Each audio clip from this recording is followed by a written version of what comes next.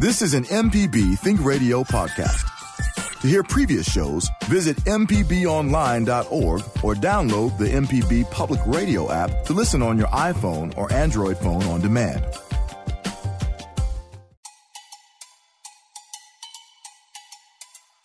From MPB Think Radio, this is Mississippi Education Connection. I'm your host, Michelle McAdoo, along with my co-host, Tara Wren, Director of Education here at MPB. Well, over the past 6 months, Mississippi Education Connection has been dedicated to bringing Mississippi families together during this COVID-19 pandemic. Now, each week, we talk with guests who provided relevant and timely educational information, ideas, and strategies for parents, teachers, students, and the community at large. And today will be our final live on-air show. So we've decided to take a look back at some of our most interesting shows. But don't worry, we're not going far. You can listen to our new podcast episodes every week on your favorite podcast app. Now, if Mississippi Education Connection has helped you and your family in any way, we'd love for you to give us a call this morning and tell us how we've made a difference in your life. The number is 1-877-672-7464. Well, Tara, my last good morning, Tara. I know. Good morning. Does it feel like 6 months already? It doesn't feel like 6 months. It doesn't. It rolled by really fast. We had a lot of things happen, going on, a lot of good conversations, and it just, when they say when something's good, time flies. Time flies when you're having fun. Yes, and it's been good. It has. Yeah, I've enjoyed it. Me too. And later on in the show, Tara, you and I, and our new host for the podcast, will talk about what's next for Mississippi Education Connection and what's next. And we'll talk about goals and things that you guys had in place for the show, and just see if you implemented those and what other goals you want to take the show to the next level. Speaking of the next level, we're going to put this out there right quick, and we're going to come back later on in the show to talk about it. But tell everyone the new news about the show. Well, like you said earlier, the show's not going away, not going too far. It's going to stay right here under the umbrella of Mississippi Public Broadcasting. So MPB Education will now take the reins, along with you continuing to support us. And we're going to turn this show into a weekly podcast. And so Jermaine's going to come on later and talk with us about that. But we're excited about it because we're going to be able to continue this conversation. And folks won't just have to be here every Friday morning to hear us. They can hear it on the podcast. And jogging at home at night. Wherever they want to. Yes. And tell them about the name. The Mississippi Education Connections, because we want to maybe put a line between both of them, not necessarily a hard line, but so people will know that there's a difference between the live broadcast and the podcast. We're inviting everyone to help us rename or name the podcast. So if you have your creative juices going this morning, flowing, you have a snazzy name that we can call our education podcast, hey, call us. Don't hesitate to call us.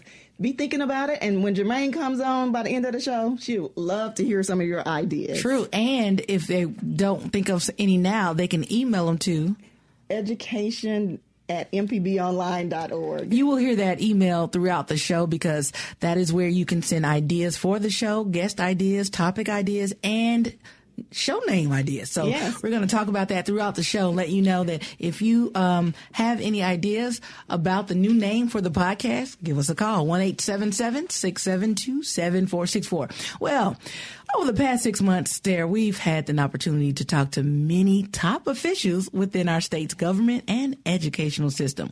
Lieutenant Governor Delbert Hosemann and State Superintendent of Education, Dr. Carrie Wright, stopped by to discuss the effects of COVID-19 on education and a lot more.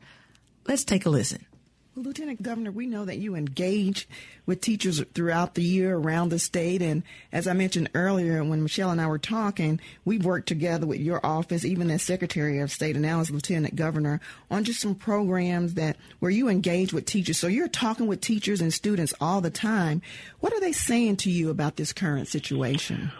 Well, it's a whole gambit. I'm in class every day. I was in an AP history class. I've been in a math class. I've been in a Spanish class. which I'm glad I didn't have to take the exam on that one. I have been with 2-year-olds yesterday, second graders yesterday from Oxford. I was in groups in Scott County, Columbus, Hernando, Wayne County in South Mississippi, Hattiesburg. We're in class with all of these kids, and we watch the teachers teach, and then we talk to them about what we're doing in the legislature, and then we ask questions. I've done dozens of these around the state. Virtually every day I'm in class 2 or 3 times a day. And as part of that, I learn a lot, and I started asking the last few days, how is this going? If you'd ask a teacher in September and tell them they were going to be teaching all their courses online in March, they'd tell you couldn't get one person to say you were a nut, you know? Well, here they are. They're all teaching online. So I asked the kids, how do they like this? I thought that was important. And we actually have been taking polling of the children. Which is, by the way, you need to do that on occasion because children have I've had some experience talking to them about that, and they say good things. When we did that, it's running about 60 to 70% want to be back in school. Another about 15 or 20% want to do some distance learning and some in school. And then the other ones want to do 10% or so, 10 to 15% want to do just distance learning. So it's overwhelming that kids want to be back in the classroom. And the reasons are, these are not going to surprise you or any of the teachers that are listening, but the reasons are we like, if we have a problem or trouble, our teacher can come to my desk and show me how to work on it. That's a very common thing I heard. And then others is I miss my classmates. You know, I miss being in school. I miss the social. I miss Susie. I miss John. You know, whatever. They miss the social interactions, and both of those are important to children as they develop.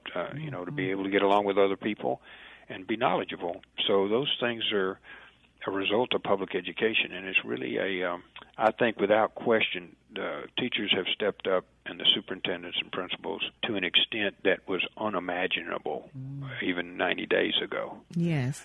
But now, when we get through with all of this, there will be some spots for distance learning, but it is not going to replace the school building and the teachers standing in front of those children. Now, Tara, that was excellent. He talked about a lot of great things in that top of the show, but he also did an excellent job answering questions from our listeners. Remember, we had some good questions from our listeners. So let's take a listen to one of his answers about broadband. Let's welcome Mike to the show right now from Pontotoc. Mike, you have a question or comment for Lieutenant Governor? Yes, good morning, Mr. Hoseman.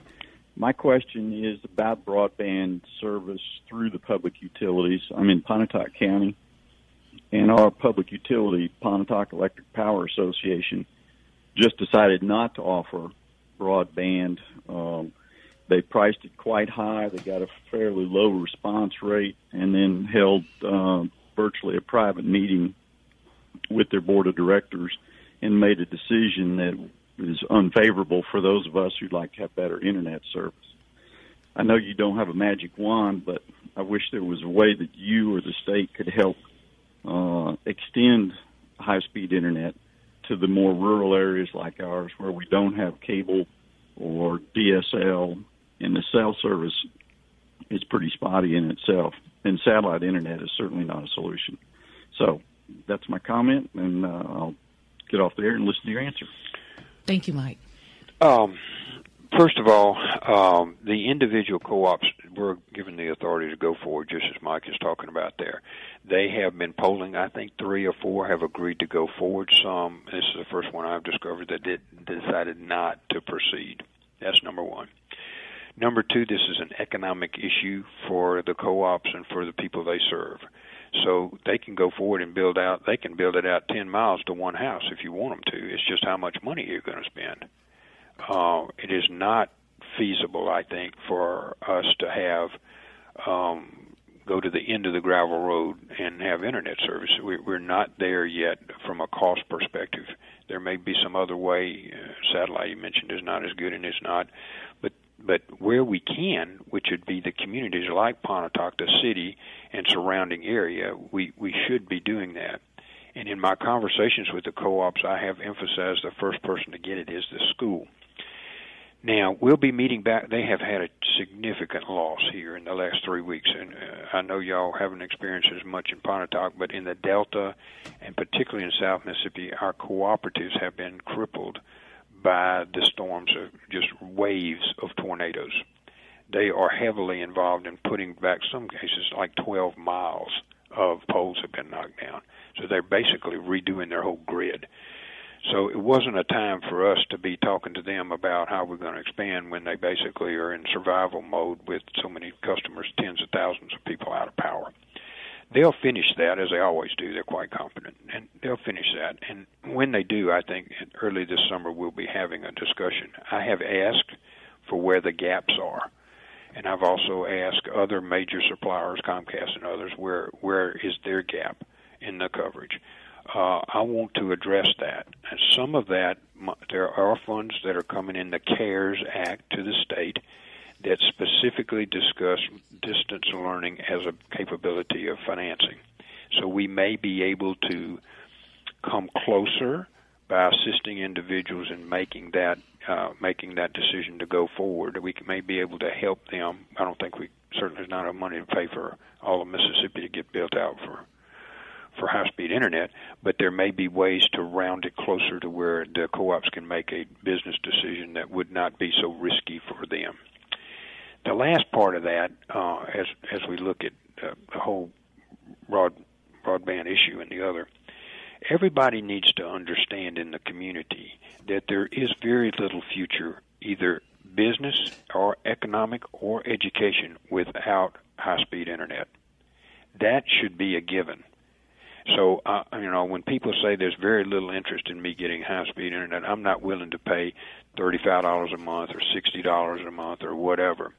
What you're doing there is condemning your county or your town to being behind everyone else. You're not going to be able to attract and maintain businesses there. Your kids are not going to get as good an education there. All those things are happening. The world is moving away from you. And so when we talk about co-ops getting together and doing this, there is no decision as to whether or not to do it. It's just the economic issue. Because if there is a decision in each case not to provide any broadband, even to New Albany and Pontotoc and smaller towns and whatever in Mississippi, then that decision will really handicap them for the future. And I see that, and I'm perfectly willing to discuss it, and have been discussing it with our co-ops, and we'll be discussing it again, and we may have a little money to help them. Well, Michelle, during this last clip, Lieutenant Holzman talked about workforce development in Mississippi and gave a little advice to our graduating seniors. Let's hear what he had to say. Talk a little bit about the changing job market and the types of jobs seniors leaving high school this year should probably be looking forward to pursue.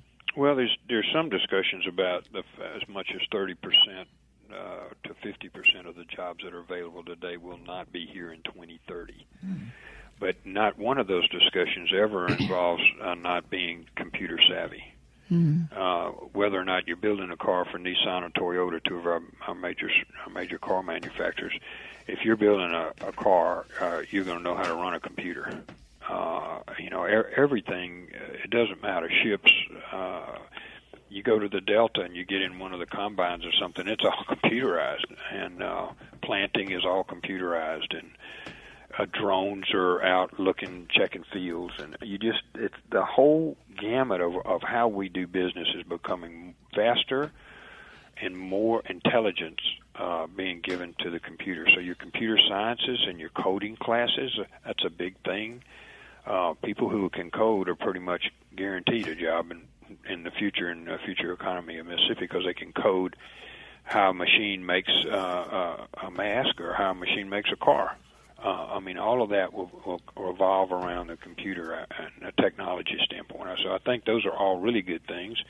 You still have to read and write and arithmetic and be able to add and do fractions and projections and that kind of thing. You're always going to have to do that, and so I think those are very basic. But when you look out in the future of Mississippi, you'll see, like, for example, we have a huge truck driving group here.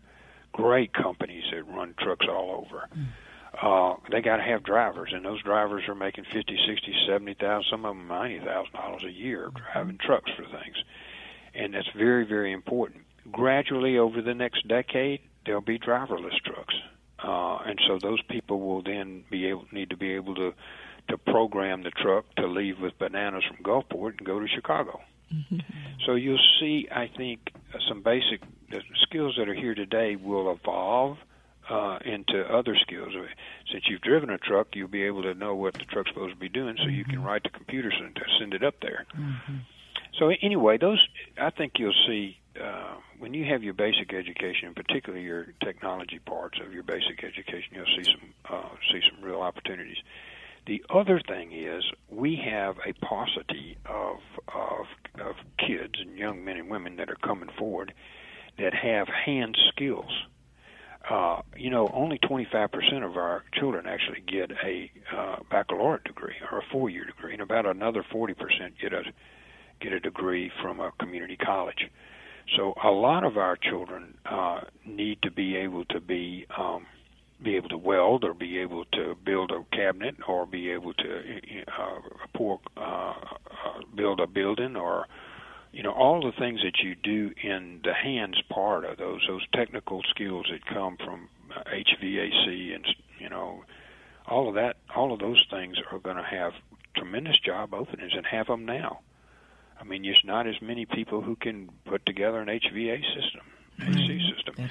So you'll see us in Mississippi, and we were on a tear about that until about 2 months ago, to have career technical co-located with our schools, where somebody, I can tell you, a welder makes more than a lieutenant governor does.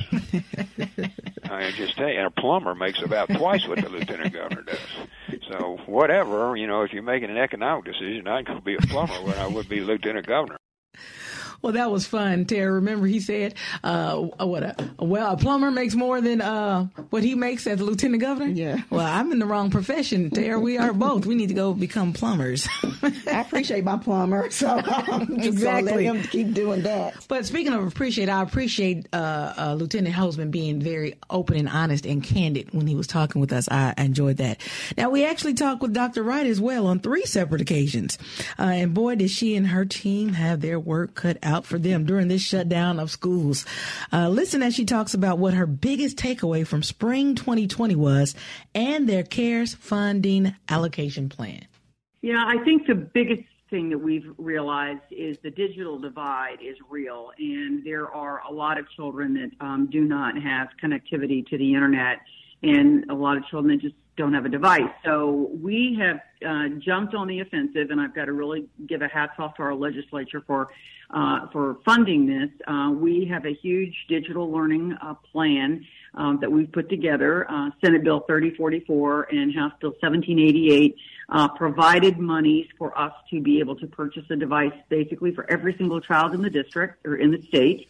And also, where those devices will be cellular and Wi-Fi enabled. So if you are able to reach, a cell tower, you'll have connectivity. And I think most everybody in the state has a cell phone, so I think that's a good thing.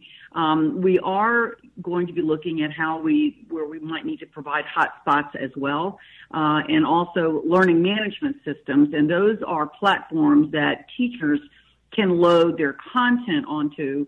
Then students can download that content onto their devices, and then we'll be able to have that at home in order to learn. That's probably been the biggest takeaway, is the fact that we had so many children that were not able to have a device at home and made learning difficult. I think those districts did their best. I think a lot of districts that knew that was happening prepared packets, and some of those districts may have to start the year with packets.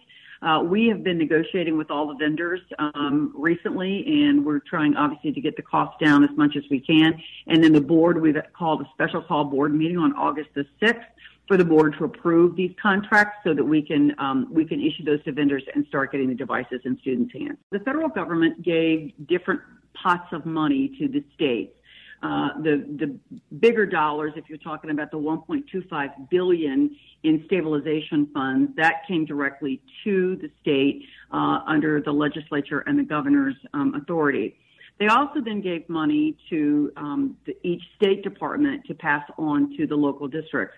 We had $169.9 million that came into the state, and there's a 10% set aside for the department, and we intend to use our monies to help districts that may need more assistance than others. The rest of that money flowed straight through to the districts, and it was based on the Title I formula that is used to distribute Title I dollars in the 1920 school year. So every district will have the ability to utilize those funds, and those are really just flow-through funds right to the district. The governor also received a pot of money, about $34.6 million under his discretion, to be able to address any COVID-related issues or how COVID had impacted the state. So those are monies that are there as well. With the stabilization money, though, with Senate Bill 3044, there was about $130 million set aside for devices and anything related to digital learning, and then $20 million for the State Department's discretion to help districts that may need more assistance. Well, Dr. Wright really laid out the details and the process of the funding and how it's going to be distributed, and it be worth us following up and seeing how some of those things are panning out and how the districts are using that money and how it's being distributed and helping us and our students during this pandemic. So we appreciate her sharing that information with us, Michelle. She also took a few questions from our callers, so let's hear what one caller had to ask her. Well, let's go to Shelley in Vicksburg. Good morning, Shelley. Thanks for calling the show. Thank you. First of all, I would like to thank Dr. Wright and all of our leaders during this very hard time. It has to be very difficult navigating waters that we've never been in before. So I have a couple of questions. One is about testing. And so I have a child who is a junior in high school, and he will be required to take state testing this year. As we know, face-to-face learning in person is the best. But obviously, for many reasons, a lot of parents wish to keep their children at home. Is there any way state testing will not be done this year so that children who do choose to distance learn to learn at home, can take that test later on when they have better instruction? So that's my first question. My second question is, have schools been given their MAEP money for July that was vetoed by Reed and promised to be paid through the Department of Finance and Administration? So we are working with DFA. That's not going to be a problem. The monies are going to be appropriated to the districts as needed for MAEP, and that's been an ongoing thing since the governor did veto the bill. I do believe that is going to be on the agenda, obviously, for the special call session, but the districts will not miss a beat as far as MAEP is concerned. And as far as your first question was around keeping children at home, was that your first question? Well, it was about the fact that Mississippi hasn't applied for the state testing waiver or the federal testing waiver, and we are having state testing waivers.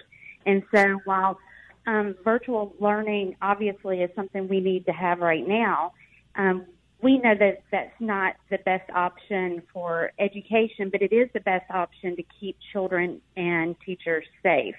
And so is there any way that you see those testing restrictions being lifted? Well, the Department of Education in D.C. has made it very clear that they're not entertaining any waivers at this time to do state testing. And so since it's just July, I think we need to get into the school year and see exactly what the situation is going to be, because I would not want to preclude us from testing if we have the ability to test, because this would have made 2 years in a row that we really don't know the state of education, and the status of all of our children around the state, and that's my biggest concern. Whether or not it's decoupled from accountability is another discussion as well. Whether the tests are administered, we get a sense of where children are, and then decouple that from accountability. But those are conversations that we're going to continue to have with the superintendents and with the state board. And it doesn't preclude us from filing a waiver later on. But at this point, I think we're going to just continue as we normally would to plan to administer those tests in the spring. Good morning to you all, and thank you all for taking my call. I'm the father of a son who was diagnosed with autism. He's nonverbal autistic. And so because of his diagnosis, we have to keep him home because he's unable to meet the requirements as regards to the social distancing as well as the mask wearing requirements. So we'll be keeping him home. So my question is, what's the plan in place to making sure that those students like that are receiving an equitable education? And what's the process in place if we feel that he or she is not, in fact, receiving an equitable education? That's a really good question that you brought up. And we've had a lot of concerns expressed about our students with disabilities. And so I would expect that your local school will work directly with you as a parent of a child who cannot come back to school to design a plan so that learning continues. That's the expectation. So I would, if you are not receiving that kind of service from your school, first I would contact the principal to see what the design for your child's education is going to be, how often, how frequently, what is it? Is it going to be a paper pencil? Is it going to be something along with the computer? The devices will be there. And if you don't receive a satisfactory answer, then I would suggest that you contact the local superintendent. Because Dr. Eric Green, I know well, and I am sure that he, along with everybody else, is concerned about children that aren't able to return to school. So you should expect, every parent should expect, to have a learning plan for his or her child that meets the needs of those children and meets the needs of their IEP. The Campaign for Grade Level Reading, I can't say enough about the organization and their director, Ralph Smith, who's just done tremendous work around the nation. And we've got some Campaign for Grade Level Reading, communities here in Mississippi too. But they asked me to come in because we have just catapulted to up the ladder over the past few years, and Mississippi has really gained such national recognition because of the hard work of our teachers and administrators. And it was really just an opportunity to share, where we were and where we are. This past year, Quality Accounts ranked Mississippi as one of the 5 most improved states in the nation. We've gotten the national recognition for our progress on the National Assessment of Educational Progress, our NAEP scores in grades 4 and 8, and our high school graduation rate is the highest it's ever been at 85%. And we talked about our early learning collaboratives and how our preschool students that are in our collaboratives are coming in already ready for kindergarten. So it was just an opportunity to really let the nation know how hard we've worked. We've talked about advanced placement. We did our advanced placement scores, and the number of children even taking advanced placement has more than doubled since 2013, and as are the number of kids. And our pass rate has not even dropped by even doubling the number of kids taking advanced placement. So it's proof positive about what is happening in Mississippi. Our poor students on our NAEP assessment outperformed all their peers around the nation in 4th grade, and that is huge. So our children in poverty, our children of color, every area of the state was showing improvement. And I think that's what's been so hard for us in education with this shutdown, because it's critical now that we start the year strong. I've advised teachers that I was asked, do I pick up with the 3rd or the 4th quarter standards and start that in the fall? And I said, no. Absolutely not. Start with the current grade level standards and teach from there. Our goal is to accelerate learning. Remediation does not work. There's too much research out there that says that. Start with grade level standards and accelerate from there. We've got to just take this bull by the horns. It's not what any of us want to be doing right now, but it's what we've got to be doing for the children of the state. Well, we're on calls twice a week, the state chiefs are, so we get a lot of opportunity to share what each of us, is addressing, and to share resources with each other and ideas with each other. And that has been very helpful. The Council of Chief State School Officers is the organization that all of us belong to, and they have really been forthcoming in providing a lot of resources to state chiefs who then can pass that on to the districts, and that we have done as well. But I think it's staying on top of it. there's not you can't let down a minute. I mean, it's 7 days a week. It's not your Monday through Friday job, that's for sure. And I think just making sure that we are on top of the situation for the safety and health of our children, as well as the education of our children. And that's the reason we felt so strongly about putting together this digital plan that the legislature was kind enough for us to fund. You know, once we get all this in place, I don't think there's another state in the nation, to be honest with you, that's doing what we're doing right now. It's amazing, and our legislature deserves a lot of credit. Well, Tara, that was a good time we had with Dr. Wright. Again, we had her on 3 separate times. Yes, Dr. Wright has certainly taken the lead and putting Mississippi on the map in terms of, early reading. And, we had the campaign for grade level reading on as well. And it was a good show there talking to her about early childhood. She did. We had some great shows. It was really tough putting this show together because all our shows are great. Well, it's time for us to take our first break. And when we get back, we'll continue going down memory lane as we take a look back at some of our most interesting shows. Now, I hope you enjoyed listening back to some of our top officials talking about Mississippi's education plan, but we're not done. We're going to ramp it up a little bit with some Ed Said and our Senior Day show and just a few fun things we did as well. Stay tuned. This is Mississippi Education Connection on MPB Think Radio.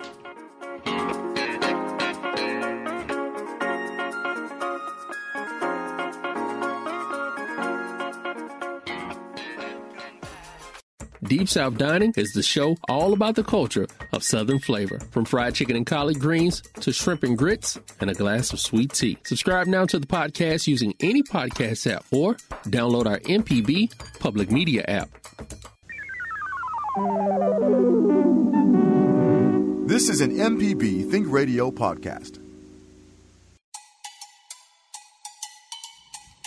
This is Mississippi Education Connection on MPB Think Radio. I'm your host, Michelle McAdoo, along with my co-host, Tara Wren, Director of Education here at MPB. Well, today is our final live broadcast, but again, don't worry. You can listen to the weekly podcast shows on your favorite podcast app or at education@mpbonline.org. Now, before the break, we listened to a few clips of our interviews with Lieutenant Governor Delbert Hosemann and State Superintendent of Education, Dr. Carey Wright. Now, Tara, yes, of course, we talked about education and how the pandemic affected families, but we also mixed in a little fun, too. Remember, we had some great fun shows. Yes. So now these next clips this next clip actually is from our Healthy Summer Eating Show when we invited Mississippi Public Broadcasting's Healthy Eating Ambassador, Ed Said. He talked about his Facebook page, new projects that he's working on, and he talked about why healthy eating is so important. Let's listen. Tell us a little bit about what you've been doing over there on Facebook. I've been telling people about washing your hands, all that sort of good stuff.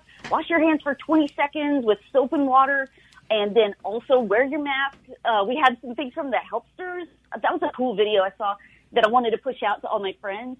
But then also we've been pushing out these cool activity pages, just something to do while you're at home and learning about all the different fruits and vegetables and good, healthy things like that. So it's something to do, something to look at, and some healthy advice for them, Right. Well, Ed, you have a favorite saying. What is it again?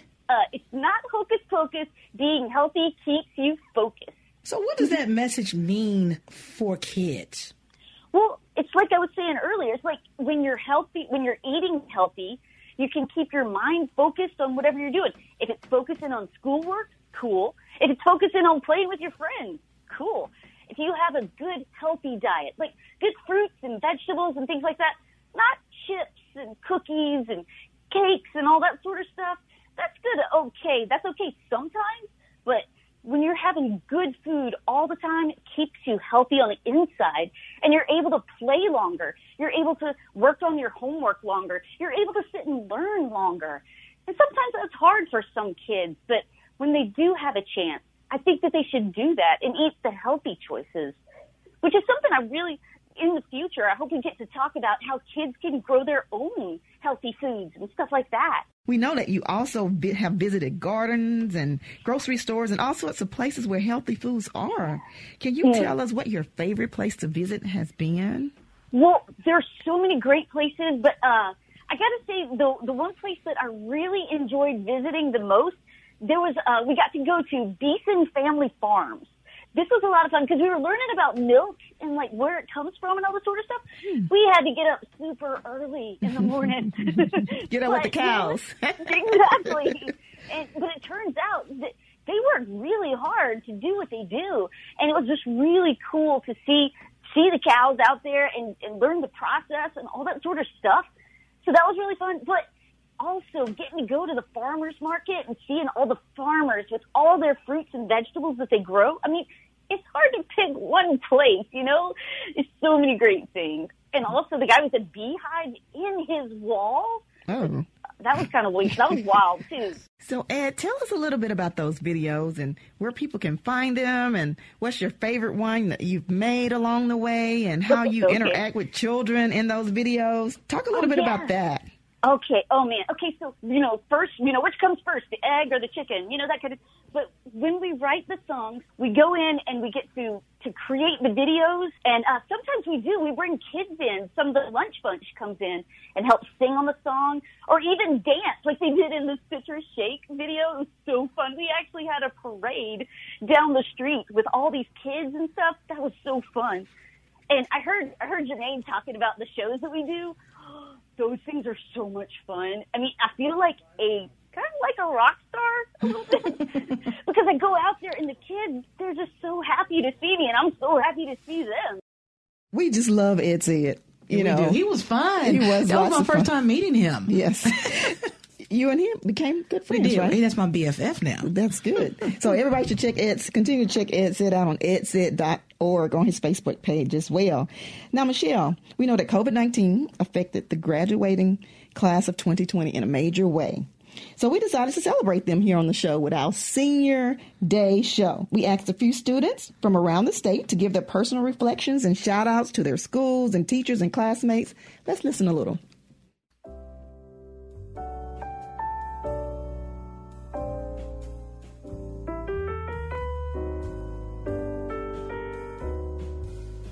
Good morning. I am Courtney Sutton, the salutatorian, student body president, and homecoming queen at the Forest Hill High School in Jackson, Mississippi. I would like to personally congratulate Victoria Harrison, the valedictorian, and my other fellow classmates. Thank you all for making my high school career memorable. Even though we aren't able to graduate together, we still made it out together. I want to wish you all the best. And remember, we are the best. We are better than the rest. We are the mighty, mighty Patriots. I love you all. Hi, my name is Lillian Lindsay, and I am a senior at Water Valley High School in Water Valley, Mississippi.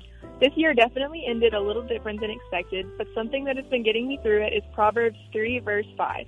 It says, "Trust in the Lord with all your heart and do not lean on your own understanding." So congratulations to all my fellow 2020 high school graduates. Hi, my name is Kate Rodenmeyer. I am a senior at St. Andrew's Episcopal School in Ridgeland, Mississippi. I just want to say thank you to all my wonderful teachers and classmates who have been there for me throughout high school. And even though this isn't how we expected senior year to turn out, I think we've learned from this and become stronger as a class. And I just want to say congratulations to my fellow classmates of 2020.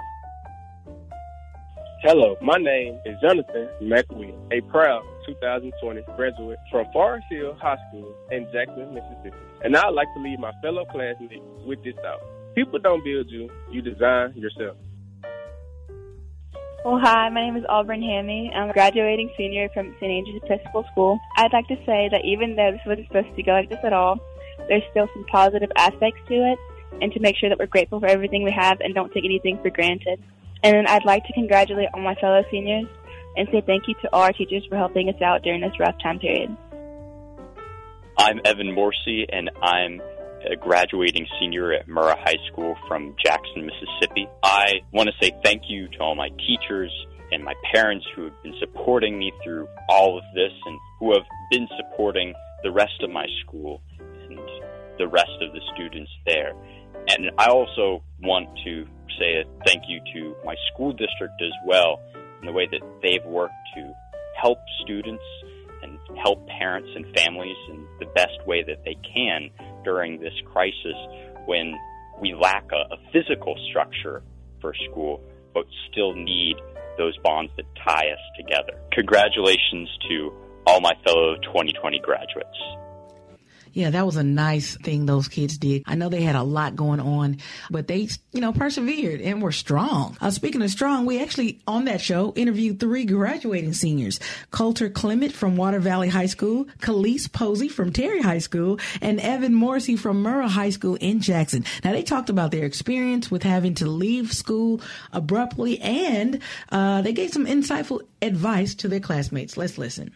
That the week before spring break was your last week in school. Would you have done anything differently? I definitely would have went around to every teacher that I had in high school or every teacher that has impacted me in any type of way and just gave them that one final hug that I've always wanted to give them towards the end of the year, and just thank them for helping me get through these long 4 years of high school. I would have taken time to also hug my peers that were below me that I probably wouldn't be able to see again. Yeah, I would have done that. Do you have any final thoughts for your fellow 2020 graduates? Oh, I just want to say, y'all, we made it. We made it. Don't let the thought of not having a traditional ceremony discourage you, because we still got that diploma. That's all I want to say. So just congratulations. Keep your head high because we made it. Do you have any final words for your fellow 2020 graduates? Yes, I have just a little something I'd like to say to them. So, seniors, these past few weeks have not been easy for anyone, and my heart especially hurts for the class of 2020 around the world. None of us could have imagined that our senior year would conclude the way that it has, but a verse that's given me so much hope is John 10:10, and it states that the thief comes to steal, kill, and destroy, but I've come so you may have life and do life abundantly. So, it may feel as if the remainder of our senior year was stolen from us, but there's one who comes to give us abundant life. So, seniors, keep your heads up. Congratulations. The best is yet to come, and do life big.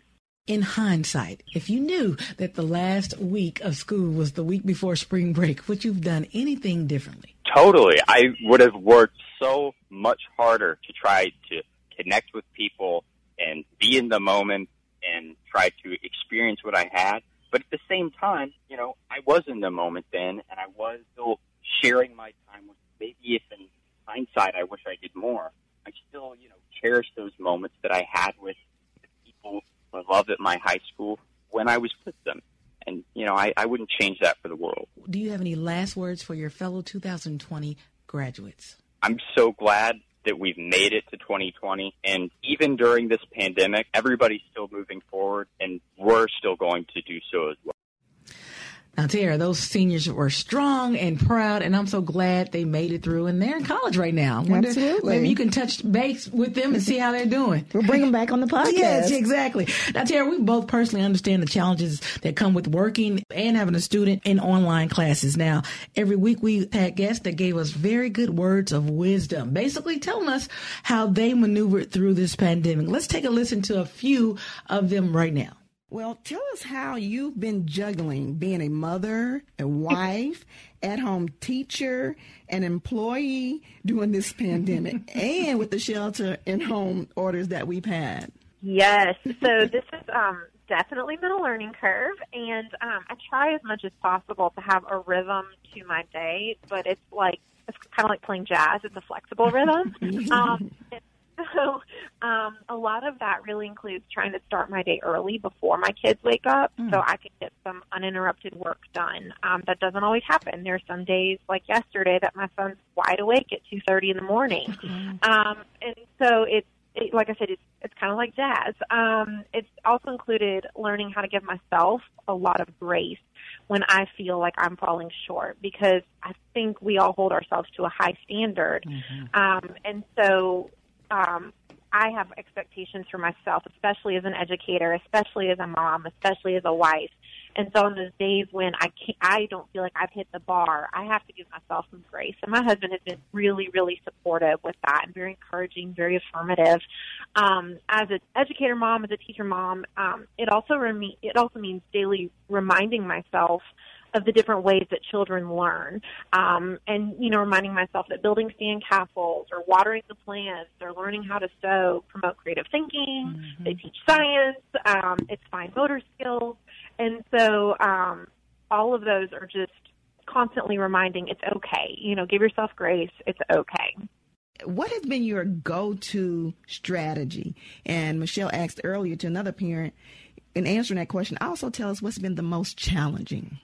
One of my go-to strategies, or what I've learned in trying to help the kids to accomplish the goals that are set before them, it's been helpful to have a dedicated space for them to do their work somewhere when they wake up in the morning and they get started with their day. They know that I'll go here. And for people like me or like us, that's been helpful to know that this is where my things are, this is where my computer is, this is where I'm going to work, and to just be able to access those things readily and easily and stay organized. Organization is very important in trying to stay on track and manage all of this. Another one has been having some sort of a routine. So while we want to be flexible, it's nice to know that the plan is, but if we have to deter from our plan a little bit or make adjustments, then that's fine as well. And the children have gotten into the routine, and then it's also posted. My husband made a little chart so the kids, if for some reason they forget what they're supposed to do when they're supposed to do it, they can have a little pictograph, or if you will, with a flow of how their day should go. And they, it really helps them to be independent and allows us to, supervise more. And the last thing I would say is downtime. Initially, it was about the work, but then realizing that they needed some downtime, and that really helped, giving them those breaks throughout the day, and also self-monitor when they need breaks and when they're ready to start back working. Well, Tara, you know what? They gave me some great nuggets. I know you're a parent, and I'm a parent as well. What did you learn throughout this show? Because I learned a lot of things about balance and patience, and like she said, giving yourself grace, knowing that we're not perfect and we're not going to be perfect, but everybody's dealing with the same thing. That's what I learned throughout this 6 months being on the show and listening to the parents and the experts talk about how they're maneuvering and managing through this pandemic. Well, in addition to those, grace has been my key word the past 6 months, or whenever we first heard that, but grace. And in addition to that, I did learn a lot of protocol within our education system. So I learned a lot from our experts and our education leaders, and that was just very important to learn and to know about the state you live in and how the system operates. Also learn that our teachers are heroes and our students are resilient. And I've learned a lot of things. But I know. Yeah. Do you think the goal that you set out with Mississippi Education Connection 6 months ago was accomplished? Well, I certainly hope so. Our goal was to provide timely information, that's practical, that teachers and parents and students can use right now, something that they can do in their daily lives. We wanted to help, since MPB is the education, we're all about education. That's our core. And so the purpose was to provide that education information, or information to support during COVID-19, this pandemic, when they were out of school, and we were all up in the air. So I certainly hope that we've been a help, and we will want to continue to be a help with the podcast. Exactly. Speaking of that, let's bring on our new host, the host of, we don't want to call it Mississippi Education Connection, but you, Jermaine Flood. Welcome to the show. Hey, thank you for having me, Michelle. Good morning. Good morning. Talk a little bit about the contest and how people can help you guys rename the podcast or name the podcast. Oh, yeah, definitely. We want to yield any kind of suggestions that our audience has on renaming this podcast. I did get a suggestion from one of our education specialists here, Mika Gaffney. She said we should call it the Education Pod Squad. So that suggestion. That's cute. Never been called a squad before. So that's suggestion number one, but I am excited to hear what the audience has to say about what they would want it to be called. If you're a top fan of Mississippi Education Connection and you want some buy-in on this new podcast, especially if you know you're going to listen on a weekly basis, come on in with your suggestions, because I'm welcoming them all. I would love to hear what you have to say and what you think we should be named. What about if they have show ideas and guest ideas? Can they email you as well? Oh, I am an open book to all ideas that you may have. I love the listener. I love the listener who listens every single week to Mississippi Education Connection, because that's the person who I want to make sure that we address any of the issues that they may have, any questions that you may have, anything that you want us to delve a little deeper into. Please send all of those suggestions our way. You can get in contact with us by going to our education page, and you can email us that way. You can contact us that way to send those suggestions, and you can call in to the show today and get those those name ideas out there for the new podcast name. Now, Tara, Jermaine, you both can answer this. What's your goals and plans, or you just want to continue the momentum we started here live? Well, certainly we will continue the momentum, continue the conversations with teachers and parents and students. We'll talk about events and things that we have going on here at MPB. Pretty much everything we do here at MPB is education, and even in the MPB Education Department and on television, whatever connections we can make with our education, with our students, from our programming. That's where we're going to delve into topics from within the classroom, in-home, digital learning, parents support, workforce development. Jermaine, we're going to do it all, right? Yeah, and to expand on what you had said earlier, the mission, where we're trying to get this out, this timely news out, in a timely manner, to expand on the mission of Mississippi Education Connection, no matter what we name the new podcast, is what we really want to do. We want to delve a little deeper, like Tara was saying, into all those aspects and corners. Well, yes, I know you're wondering what is going to be back here on Fridays at 10 o'clock. Next Stop Mississippi is back. I know you've heard the promo. Kamel King of Visit Mississippi and myself will be back on the road, visiting places around the state, letting you know what you can do on the weekends or for a staycation in your state. And I know, Tara, we're in two different departments, but our goal is the same, to promote what's best about Mississippi. And that's what I love about working here at Mississippi Public Broadcasting. Absolutely. I do radio, you do education, but again, everything is about promoting and making Mississippi great. You know, not great again, because we've always been great. And we just want to let the world know how great Mississippi is, from our people to our places to our events. Now, next Friday, we're actually talking to Commissioner Andy Gibson. We're talking about the Mississippi State Fair. We're going to talk about what the fair is going to look like for this year, 2020, in the new pandemic, and what you can expect.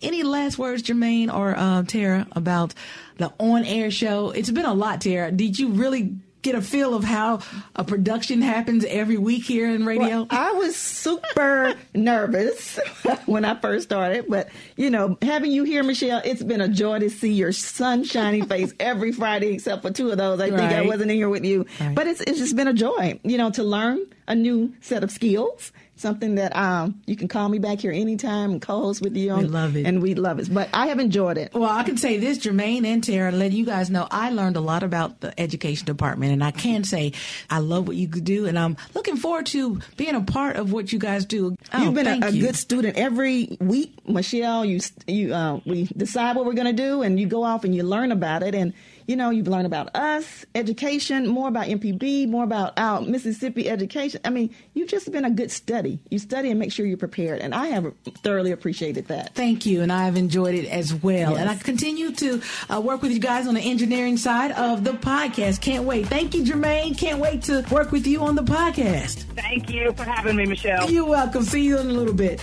Well, we've come to the end of another great show. We want to thank you for tuning in each and every week, and thank everyone who helped make this show possible. Java Chapman, thank you so much. Our engineer, MPB's Education Department, and of course, the Mississippi Department of Education.